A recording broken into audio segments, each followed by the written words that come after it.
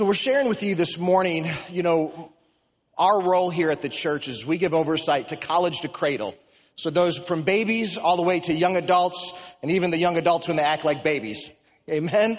So college to cradle, helping the smooth transition from children's to youth, from youth to young adult, and then incorporating here into the overall church congregation.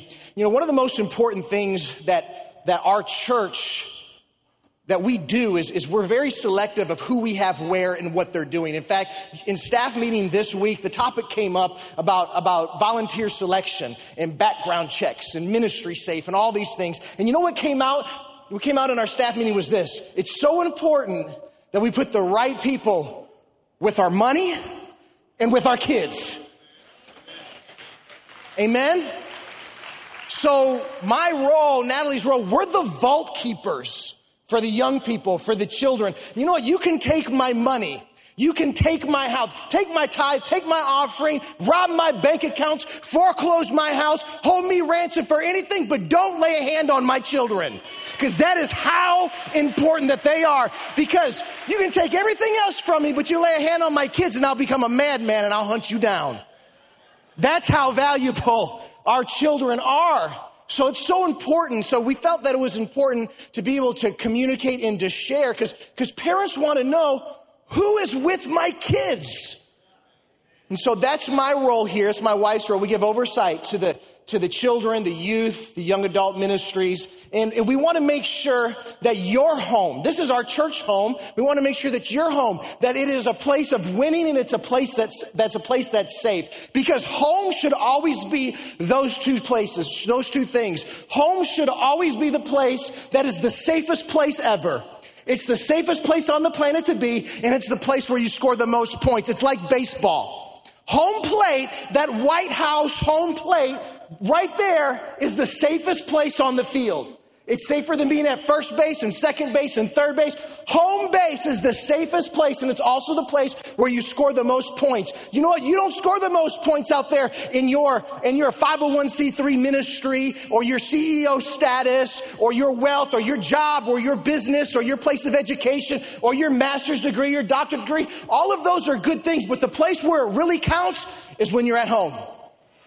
On the baseball field, it doesn't count when you're at first, second, and third if you never make it home.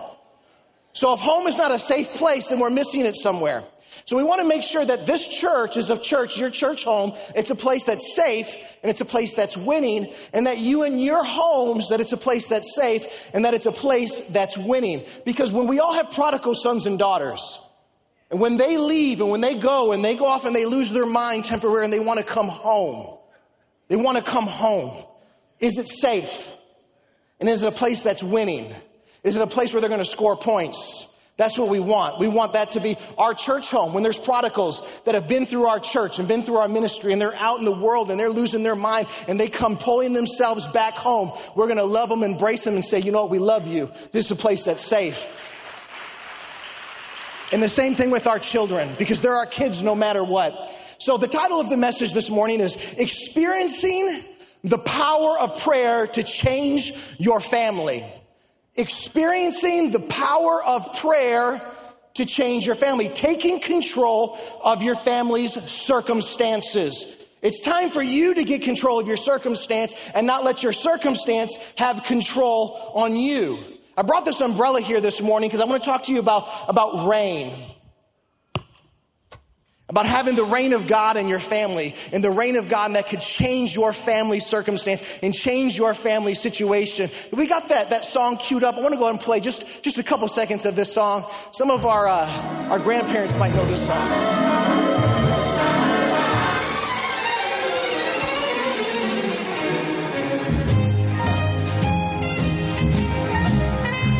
Sound familiar to anyone? Every time it rains, pennies from heaven. Rains pennies from heaven. Don't you know each cloud contains pennies from heaven? You'll find your fortunes falling all over the town. Be sure that your umbrella is upside down. trade them for a package of sunshine and flowers. If you want the things you love, you must have showers. So when you hear it thunder, don't run under a tree. There'll be pennies from heaven for you and me. That's good, guys. Thank you very much. Frank Sinatra. There will be pennies from heaven for you and for me. See, I believe that God wants it to rain change in our life, to rain change in our circumstances, to rain change over your family, to rain change over your children. And I'm not just talking about change that can buy stuff. I'm talking about change that can make you be stuff. Having change that buys stuff is important. It costs money to go to college. It costs money to go to school. It costs money to have a car. Costs money to have kids. It's expensive to live, and that's important. But more importantly, it is change that can buy stuff. God wants it to rain pennies from heaven or change from heaven that we can be stuff. Because if you got change that can buy stuff, but you haven't received the change so you can be stuff, then you're going to be in a big dilemma. You've got to first be stuff before you can buy stuff. And so the Bible is all throughout the Bible. There's so many parables and situations where rain comes, and rain signifies the blessing of God to bring forth a change of circumstance, a change of season. 1 Kings chapter 18, verse 41 through 43, starting in verse 41. This is the story about Elijah when he prays and declares rain, and it comes and it showers down in such a great and mighty way. It says this in verse 41. Then Elijah said to Ahab, go and get something to eat and drink, for I hear a mighty rainstorm coming. I hear a mighty rain. See, before you ever see it, you're going to hear it. Faith is the substance of things hoped for, the evidence of things not seen. How do we receive faith? Faith comes by what? Hearing the word of God. So before you're ever going to see it, you're going to first hear it. Are you in tune for the opportune time?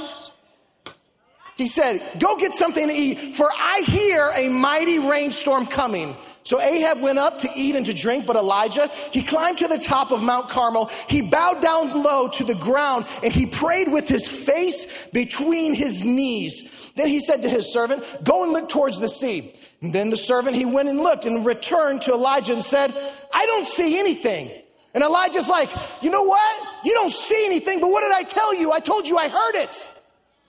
See, so many people around us, they may not see God's promise. They might not see God's blessing. But if there's somebody that can hear it.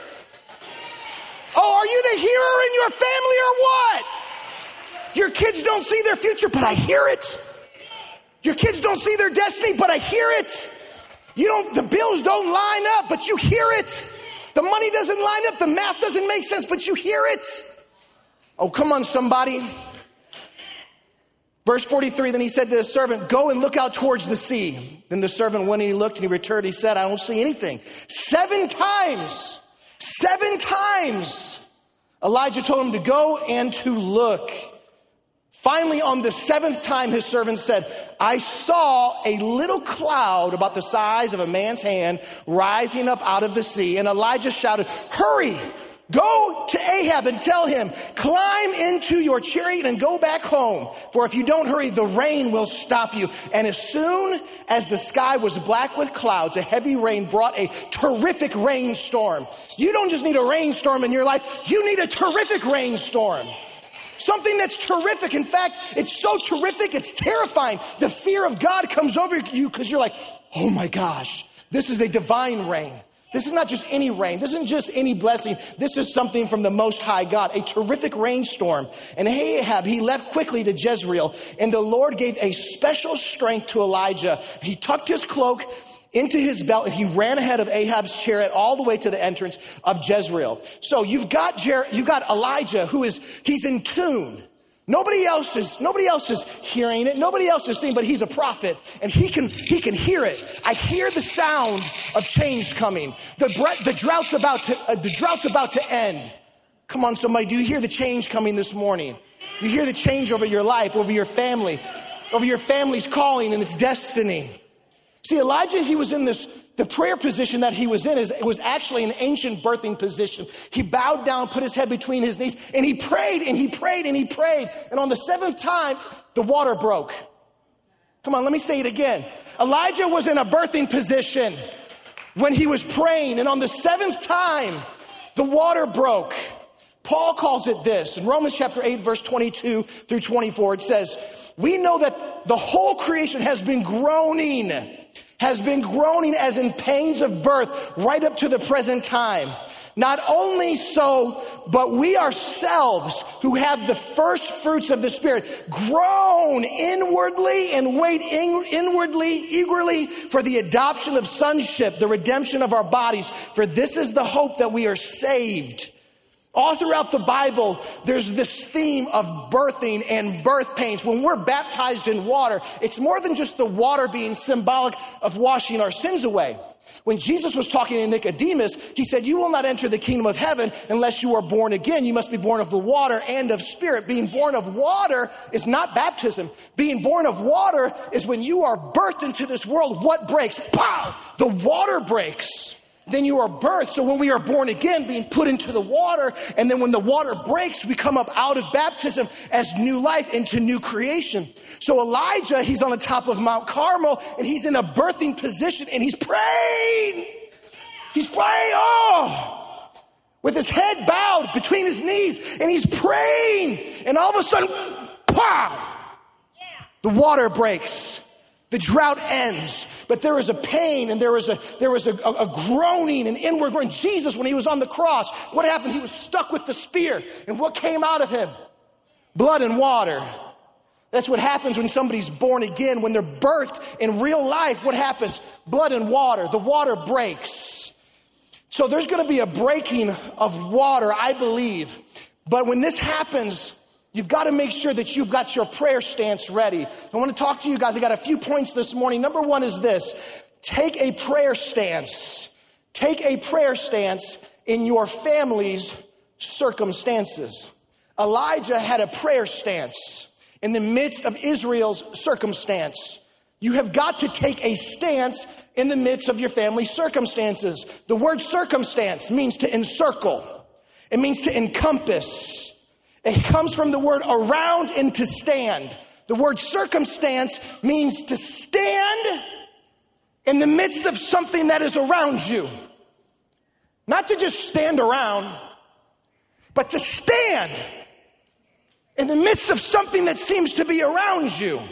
That's what the word circumstance means. It also means one's financial state or material welfare. Most of the time, we're like, man, I got this circumstance right here. It's interesting that our coins or our pennies, our change, usually is in a circular way. This is an old coin I got in Tunisia, northern Africa. It's pretty cool. It's an ancient coin. But a circumstance, it means to be in a state of our financial state or material welfare. You've got a circumstance in your life right now. Matter of fact, we should always have a circumstance in our life. You should have a financial circumstance, because if you're dreaming big enough, you're never going to have enough where you're at right now to where you're supposed to be. If our dreams and do not outweigh our resources, then we don't need faith in God. You should always have a dream beyond your present circumstance. If your circumstance is like this, you should have a dream for your circumstance to be like this. Because if you can handle your circumstance with your finances you got right now, then you don't need God. Dream beyond, dream bigger, expand that vision. Usually the word circumstance is used in a negative term. Like, man, I got this circumstance around me, but you've got to take a stand in the midst of your circumstance. Habakkuk chapter 2 verse 1 says this, I will stand at my guard post and station myself on the tower. I will what? Give up? No. Curl up like a baby in a fetal position and suck my thumb because it's so bad and cry? No, I will stand.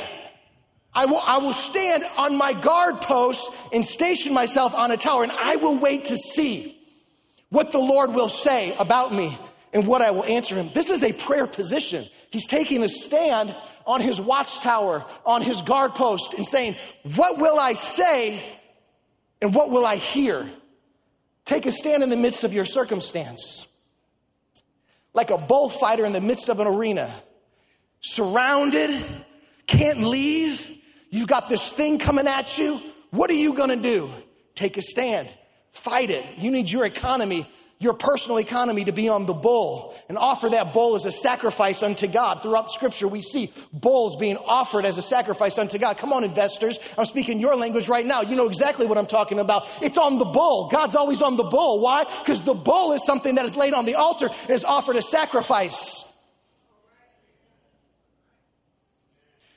There's an ancient historian, a Israelite leader, historical leader. His name was Honi. And I was talking to somebody about this morning about what we were doing. And like, are you bringing that clown back? I said, Shaggy the Clown? They said, no. I said, no, I'm not bringing Shaggy the Clown back. I said, but I'm talking about a guy named Honi. They said, Homie? I said, not Homie. They said, like Homie the Clown? I'm like, I'm not bringing Homie the Clown on our back to school service. I said, not Homie, Honi, like your knee, like you get down on you, pray on your knee. Honi. They're like, oh, who's Honi? I said, this dude, he lived about 100 years before Jesus, a generation before Jesus. And most people don't know this about Israel's history. So I'm a historian. I've got a master's degree in church history. So this goes a little bit before the church. And there was such a big drought that came in Israel. It was on the brink of total disaster. I mean, they weren't able to farm. They weren't able to grow crops. It was on the brink of a disaster. Israel, could you imagine that if Israel would have crumbled underneath the midst of this drought, this disaster, who knows what would have happened and how long it would have taken for the Messiah to be born, because it would have totally destroyed them. But there was a man, a God-fearing man, who believed, who had studied the ancient scriptures about Elijah and Elisha, and he was so determined for Israel's future. He said, you know what? I'm going to take a stand in the midst of this circumstance. And what he did is he took a stick and he drew a 360-degree circle around himself and said, I'm standing in the midst of this circumstance. God, and I am not leaving this circle until you bring a rain, not just a little rain, not just a sprinkle rain, but a sustaining rain, buckets of rain, rain that changes, rain that completely changes the circumstance of this nation, the circumstance. I'm not believing for a little bit. Everything's got to change, and I'm not leaving until you send the rain.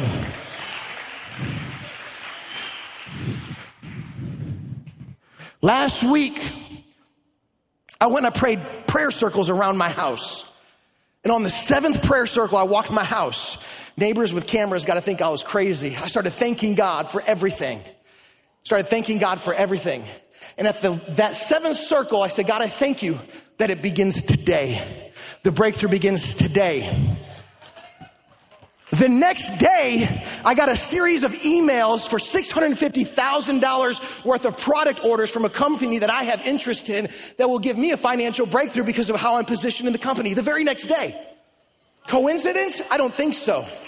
I believe that it's because we took a stand. And I said, God, do it now. And on the 7th circle, so Honi, he stayed and he prayed, and Israel interceded with him. And before you knew it, the clouds darkened, 1 drop, 2 drops, buckets, all of a sudden a whole outpouring in rainfall. Then he was able to leave the circle. See, this is how we've got to be. It's not the circle. It doesn't matter if it's a circle or if it's triangles or if it's it doesn't matter. That's not what it is. It's more of the idea of I'm taking a stand. And in the circle sense, you don't leave the ring until the fight's over. You don't get outside the ring until it's done, until you win. It's all about taking that stand, that covenant of saying, God, we are in this together. I need that type of day in my life. How many of you guys need a day like that in your life? A day like that in your family, a breakthrough day. Something that shifts, something that changes. To say, you know what, I'm not giving up. I'm not looking back until the fight is over and I have been declared winner and God has given me victory and I'm wearing the title belt. I'm not leaving the ring. It's the ring of determination. It's like the Olympics. Can we go ahead and put that image up there? The Olympics, there's 5 rings, right? All linked together. That's how our families need to be in this church. Rings, families linked together, linked all across this church, different families hooked up and linked arms, and says, you know what? These are rings of determination. These are families that have yoked ourselves and we have come together and we have joined ourselves as one. You know, the Olympics, their motto is faster, higher, stronger. For my family, my motto is greater, better, and further. Greater, better, and further. Just like the rings around a tree. When you chop down a tree, I remember the first tree that I ever chopped down. I'm sure I did some before this, but it's the first one that I remember. We had bought a new home as a child, and it was filled with these pine trees. We had to clear out the trees to build our house. My dad had a chainsaw, and he was cutting down trees, and he gave me an axe for a smaller tree, and I began to hit the tree with the axe. I was probably like 7 or 8 years old. It wasn't going anywhere. So he came up to me, and he flipped the axe around. He said, hit it this way.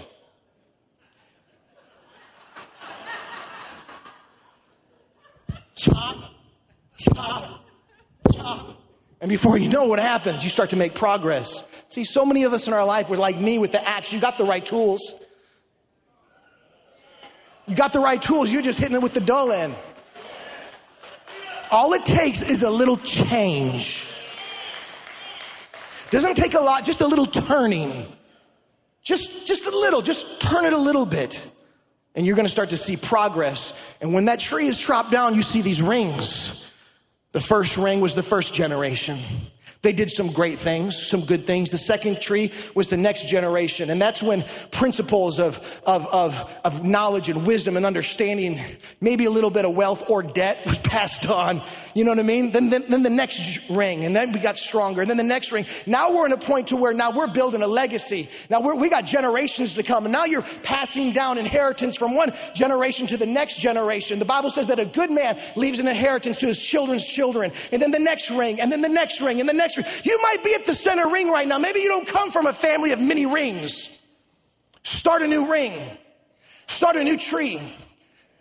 You're like, well, you don't know my family. You don't know my family tree. We've all got dirty roots on our family tree. We're all part of the Addams family.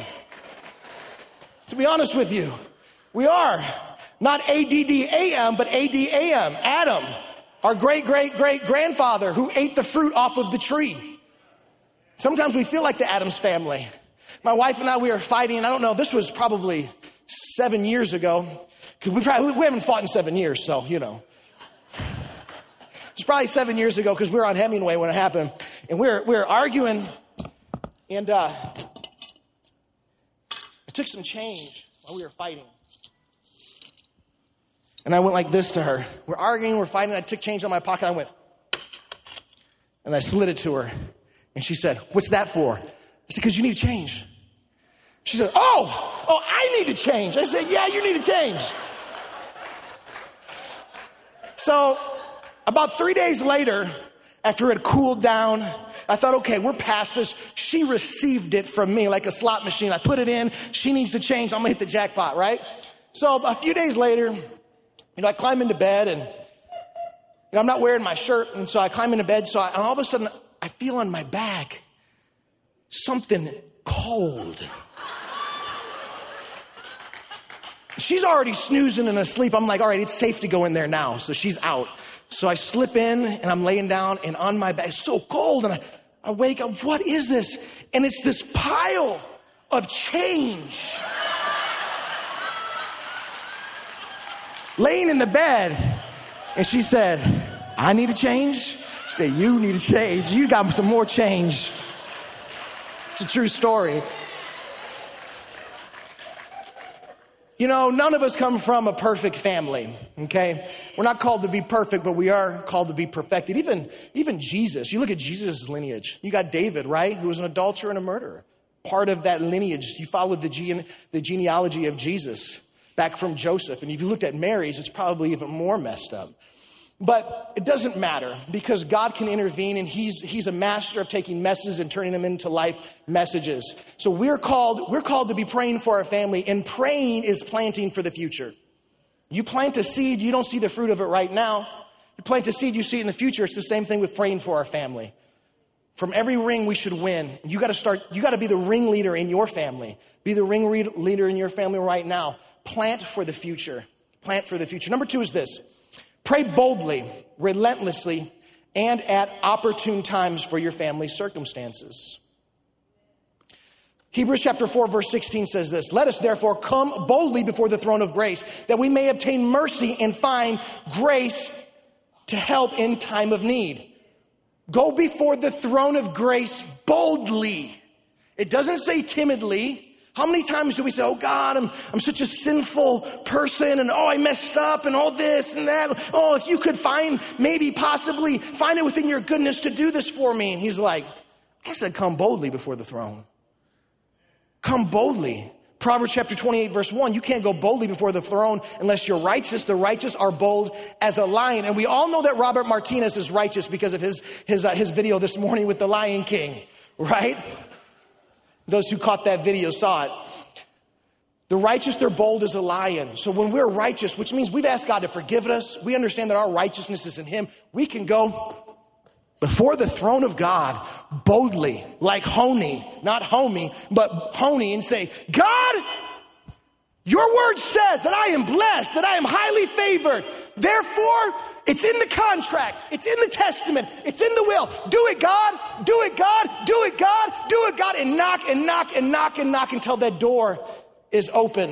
1 Thessalonians chapter 5, verse 17 through 18 says, pray without ceasing. Give thanks in all circumstances. When you feel like you're surrounded, like the song that our youth team was singing, I feel like I'm surrounded, but I'm surrounded by you.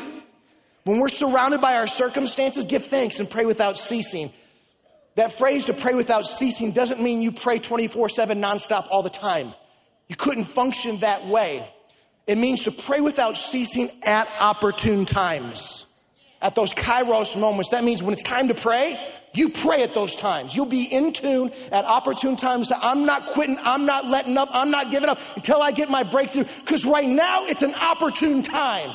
It might take you minutes, hours, days, weeks, or months. But in that season, you pray and pray and pray and pray and pray. Because when it's time to give birth, you got to push. Right? Pray until something happens. Push. Opportune times. What would have happened if Israel would have stopped marching around Jericho on the 6th lap? I'm tired. I got blisters on my feet, God. I'm only walking around this thing 6 times. He said, okay, but the 7th time is when you're going to get your blessing. Don't quit on ring number 7. Don't quit on loop number 7. Don't quit on lap number 7. Quit when it's done. Quit when it's finished. Matter of fact, you don't quit until you win. Then it's over.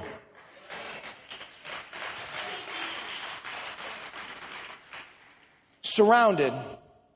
Devil, we got you surrounded. We're drawing a circumstance around our circumstance. A bigger ring, a bigger circle. We have got you surrounded. God can change your circumstance. He can do a miracle. Miracles don't happen until you pray. God doesn't just do a miracle. You have got to pray for it. God can do a miracle. I brought this letter, and I'm going to read the whole thing. This is a letter I got from a lady that I ministered to in Zambia, Africa. This was many years ago, and I still have it. I was preaching at this conference called Dunamis Christian Center in Livingstone, Zambia. And it says this, Dear Pastor Michael, I greet you and your family in the name of our Lord Jesus Christ. I am your child in Christ, Agnes Kalupa, from Capri, Musopi, who was last attended the conference at Dunamis Christian Center. It was a life-changing conference. Pastor, as your child, I would like to thank you and God for healing me of HIV when you were praying there that Saturday night. I will not forget what the Lord has done in my life to this day. This lady came forth to receive prayer, said she had HIV and she wanted to be prayed for. And so we prayed for thousands of people. She came forward and she was prayed. We laid hands on her. And then we went throughout the country, came back about 2 weeks later, preached back again at the same church. And she showed up while I was preaching, came down and was weeping at my feet. And said that the Lord had healed her of HIV. She had gone and got tested and it was completely gone. And then wrote me this letter when I went back home so I'd have it documented.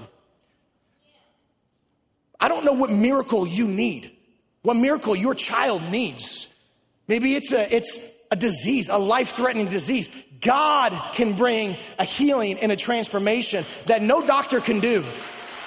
Yes, we go to doctors, and we should always go to the doctors. We should always listen to the doctors because God has given them wisdom and knowledge, and God is the God of all creation, and there's many ways in which God can accomplish his will, but God can intervene, and a miracle can take place. But God doesn't do it until we pray. Miracles are the byproduct of prayers prayed for you or prayers prayed by you. Mark chapter 5, verse 24 through 29. Says this, a large crowd followed and pressed around him, and a woman who was there was subject to bleeding for 12 years. Everybody say 12 years. She had suffered a great deal under the care of many doctors and had spent all that she had. Yet instead of getting better, she only grew worse. When she heard about Jesus, she came up from behind him in the crowd and touched his cloak because she thought, if I could just touch his clothes, I would be healed. Immediately, her bleeding stopped and she felt in her body that she was freed from the suffering. While Jesus was still speaking, some people came from the house of Jairus, the synagogue leader. Your daughter is dead, they said. Why bother the teacher anymore? Overhearing what they said, Jesus told them, do not be afraid, just believe. He did not let anyone follow him except for Peter, James, and John, the brother of James. And when they had come to the house of the synagogue leader, Jesus saw a commotion with people crying and wailing, groaning, birthing, crying and wailing. He went in and he said to them, why all the commotion and the wailing? The child is not dead, but asleep. But they laughed at him. After he put them all out, he took the child's father and the mother and the disciples who were with them, and he went into where the child was. He took the little girl by the hand and said to her, Talith kum, which means, little girl, I say to you, get up. Immediately the girl stood up and began to walk around. She was 12 years old. Everybody say 12 years old. And at this they were astonished. Nothing in Scripture is paired next to each other by accident. And anytime in Scripture, which you learn when you're studying Scripture and how to study the Bible, anytime that there's something that's repetitive throughout Scripture, and especially when it's close together, God's trying to say something. So you have this woman, she's got this life-threatening disease, an issue of blood for 12 years. 12 years! The exact amount of time that this little girl had been alive. She was how old? 12 years old. So this woman gets healed of a blood issue of 12 years. As soon as she's healed, Jesus goes and raises a what? A 12-year-old girl from the dead. In fact, the word blood and the blood issues there, it's more about a bloodline issue. An issue with her blood, some form of a disease that had been passed down from generation to generation. See, when we get healed of our bloodline issues, our blood issues, whether that be come on, you caught it. When we, as the adults, as the older generation, get our stuff healed, get our stuff together, then we can turn and say, 12-year-olds, get up! Get up! I've been doing it for 12 years. You're not going to do it next generation. Come on, somebody.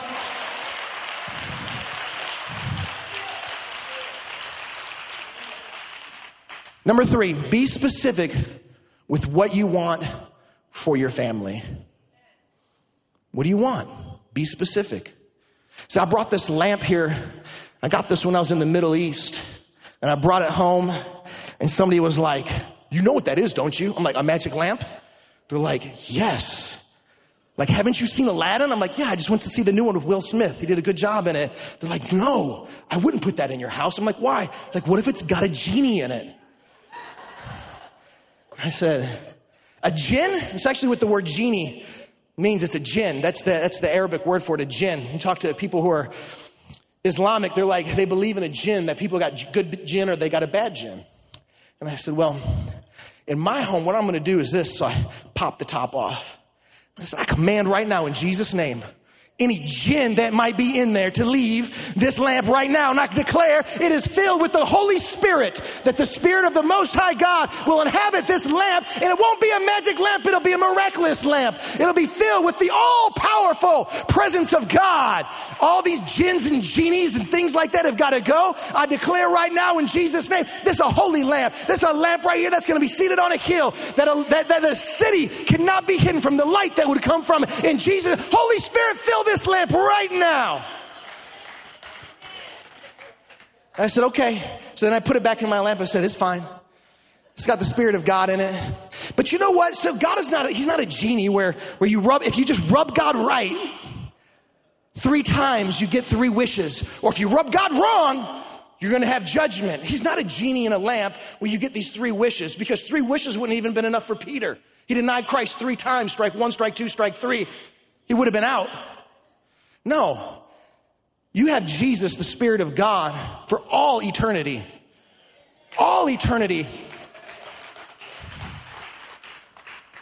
The Bible says this in John chapter 15, verse 7. If you remain in me, and my words remain in you, ask whatever you wish, and it will be done for you. It's not just ask whatever you wish and it will be done, but if you remain in me and my words remain in you, see, when the word of God is in you and you're in God, you're gonna wish right. And when you wish or when you pray according to the word of God, he has to perform it. Because your heart is right, your motive is right. So when we pray for our families and you're specific with what do you want? What do you want me to do for you? It's like the blind man who was calling out Jesus' name. And he said, Jesus, Jesus. He stopped. He said, what do you want me to do for you? And the blind man was probably thinking, what do you think I want you to do for me? I'm blind.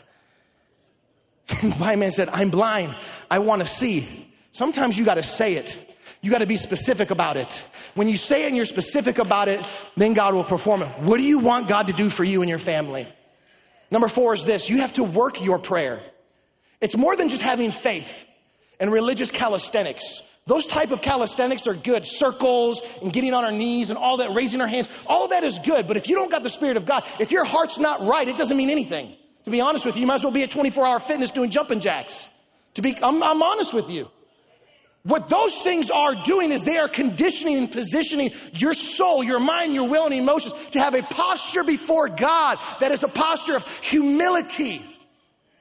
That's what it's about. Because if your heart isn't right, and if our heart isn't right, then we're like whitewashed tombs, just like the Pharisees. It's about what is in your heart, and those things help us condition our soul, our mind, our will, and our emotions to come before the Most High God and say, God, see my posture, see my heart. I come before you humbly. Faith alone, you can't just have faith alone or just a prayer stance, because faith alone would have killed Noah and his family. Just having faith. Well, I got faith, I got faith, I got faith. Faith alone would have killed them. He still had to build the ark. You can't just say, okay, I have faith. God's not going to drop an ark out of heaven. Faith without works is dangerous. In fact, it's so dangerous, the Bible says that faith without works is dead. And that's exactly what Noah and his family would have been without works. They would have been dead. If Noah would have never gotten up and said, okay, I got to put this faith to work, my family and I are going down with everybody else. Faith without works is dangerous. In fact, it's so dangerous, James chapter 2 says it's dead. And faith without works is a sure shot for disappointment. Be specific, but you have got to work your prayer. The power to change your family is already in you. It's already in you. It's like this iPad right here or this computer. If you don't push the power button on this computer, it's just metal. It's just plastic. You might as well eat your pizza on it tonight. Throw it away. It's worth nothing.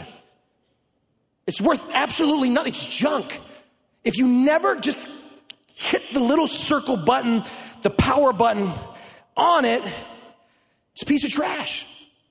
The moment that power goes out, you're going to throw it away. It's no different than this or this piece of plastic or that piece of plastic. But you've got to push the power button. See, the power is already in you. But you've just got to push the button. Then you can activate your true potential. Then you can activate your true value. Ephesians chapter 3, verse 20. Now to him who is able to do exceedingly abundantly above all we ask or think, according to the power that is at work in us. It's in me. You have got to work your prayer. You got to push the button. You got to activate it. 8 circle action steps to take control of your family's circumstances. And I'm going to close here in just a moment. Simple things. 8 action steps to work your prayer. Number 1, pray and prophesy over your family routinely. Pray over my kids and my family every day. We pray at least 3 times a day together. Pray with them in the morning. We pray with them over our meals. And we pray with them when we go to bed. Prophesy over them. Luke chapter 2, verse 52 says that Jesus, when he was 12 years old, grew in wisdom and in stature and favor with God and man. He grew in favor with God, and that's what I pray over my kids. God give them favor with you and favor with those in their school. Pray routinely over them. Make time for your family. You want to change the circumstance of your family? Make time for your family. Where do you score the most points? At home. Home plate. That's where it counts. Make time for your family. Stay committed. Involve your kids at church. Get them involved in the YSIP program. Get them involved in the LIT program, in the youth program, in the young adults, in the children's ministry. Tell your children and your spouse that you love them, and tell them that often. Often. Tell them you love them. Show them physical affection. Give them a hug. Give them a kiss. Hold them close to you. John in the book of Revelation, it's amazing. Before he goes into his revelation, he says, a hand touched me. All of a sudden, revelation. It wasn't until he got the touch of the Father's hand. Discipline your children as well. Spare the rod, spoil the child. See, the hand is used for blessing. We don't spank with our hand. We spank, but we don't spank with the hand. The hand is, when a hand is outstretched, that's for the blessing. You don't want your kids shrinking back every time you put your hand out. Spare the rod, spoil the child. So what we do is we find the loudest thing possible. I'm giving you some practical parenting things right here. The loudest thing possible that hurts the least. Like a flimsy magazine or something really, really loud.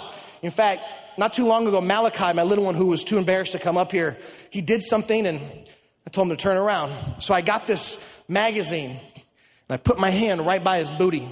And I went, pow! He went, ah! I didn't even touch him. I smacked my hand, but it was the sound of it. I'm not trying to inflict pain.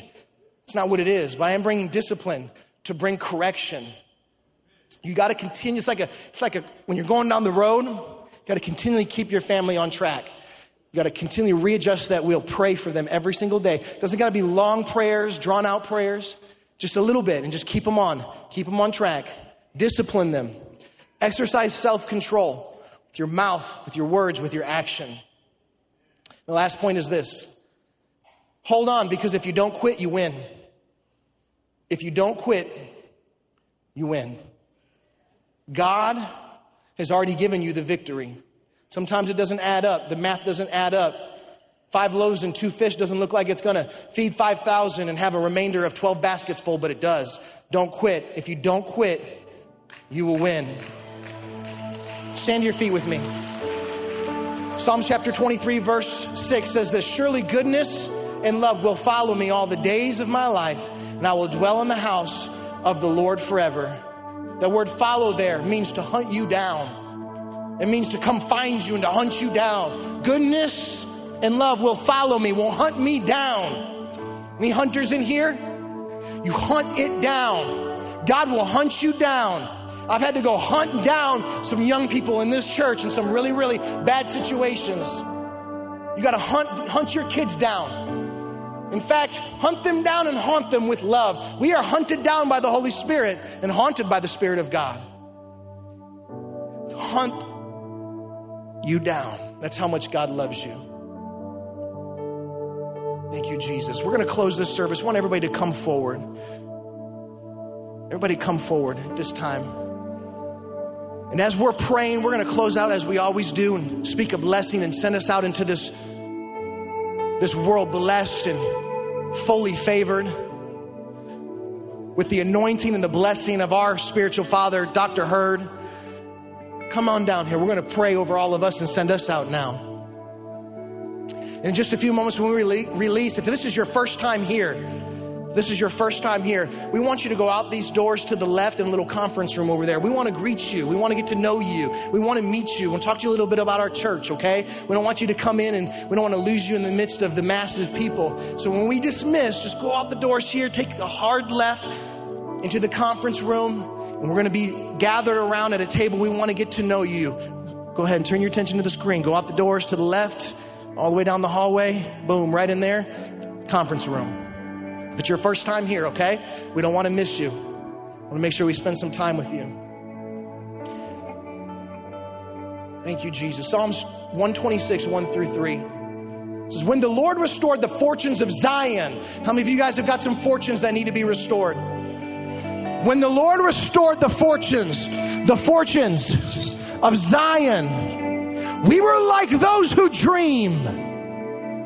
Then our mouth was filled with laughter and our tongue with shouts of joy. And they said amongst the nations, the Lord has done great things for them. The Lord has done great things for us, and we are glad. You're called to be a gladiator for your family and praise God with gladness. Somebody's got to take a stand in the midst of a circumstance and say, I'm glad that God is with me. I'm the glad dad. I'm the gladiator of my family. I'm going to fight the good fight of faith. We got victory in Jesus' name. Lift your hands with me. Heavenly Father, we come before you in Jesus' name. May we be gladiators for you in the midst of our arena, in the midst of our circumstances, in the midst of our family situations. May we take a stand and fight the good fight of faith and fight for our kids and fight for future generations. We thank you, Jesus. Heavenly Father, I thank you for the anointing, the warrior spirit, the Holy Spirit coming upon them in such a mighty way, like Elijah, who had a special strength, who stood up and he ran ahead. God, let them run ahead and make a way for their children and their families. God, bring miracles, healing and miracles, God, whether it be HIV or whether it be cancer or whether it be heart disease or whether it be fever, sickness, whatever it may be, God. God, bring a supernatural, miraculous touch, a healing, financial breakthroughs. God, rain change in our life, financial change, heart and soul change. Thank you, Jesus. May the Lord bless you, and may the Lord keep you and cause his face to shine upon you. May the Lord be gracious to you. May you always be the head and not the tail, above and not beneath. May you live a long, blessed, healthy, and prosperous life. May the Lord restore unto you all the fortunes that were taken. Like Job, who had a hedge of protection around him, may God bless you in such a mighty way and put a wall of fire, encircle you with a wall of fire, and protect you in such a mighty way. And everything that the devil has taken, may you get double for your trouble in Jesus' mighty name. And everybody said, amen, amen. Thank you, Jesus.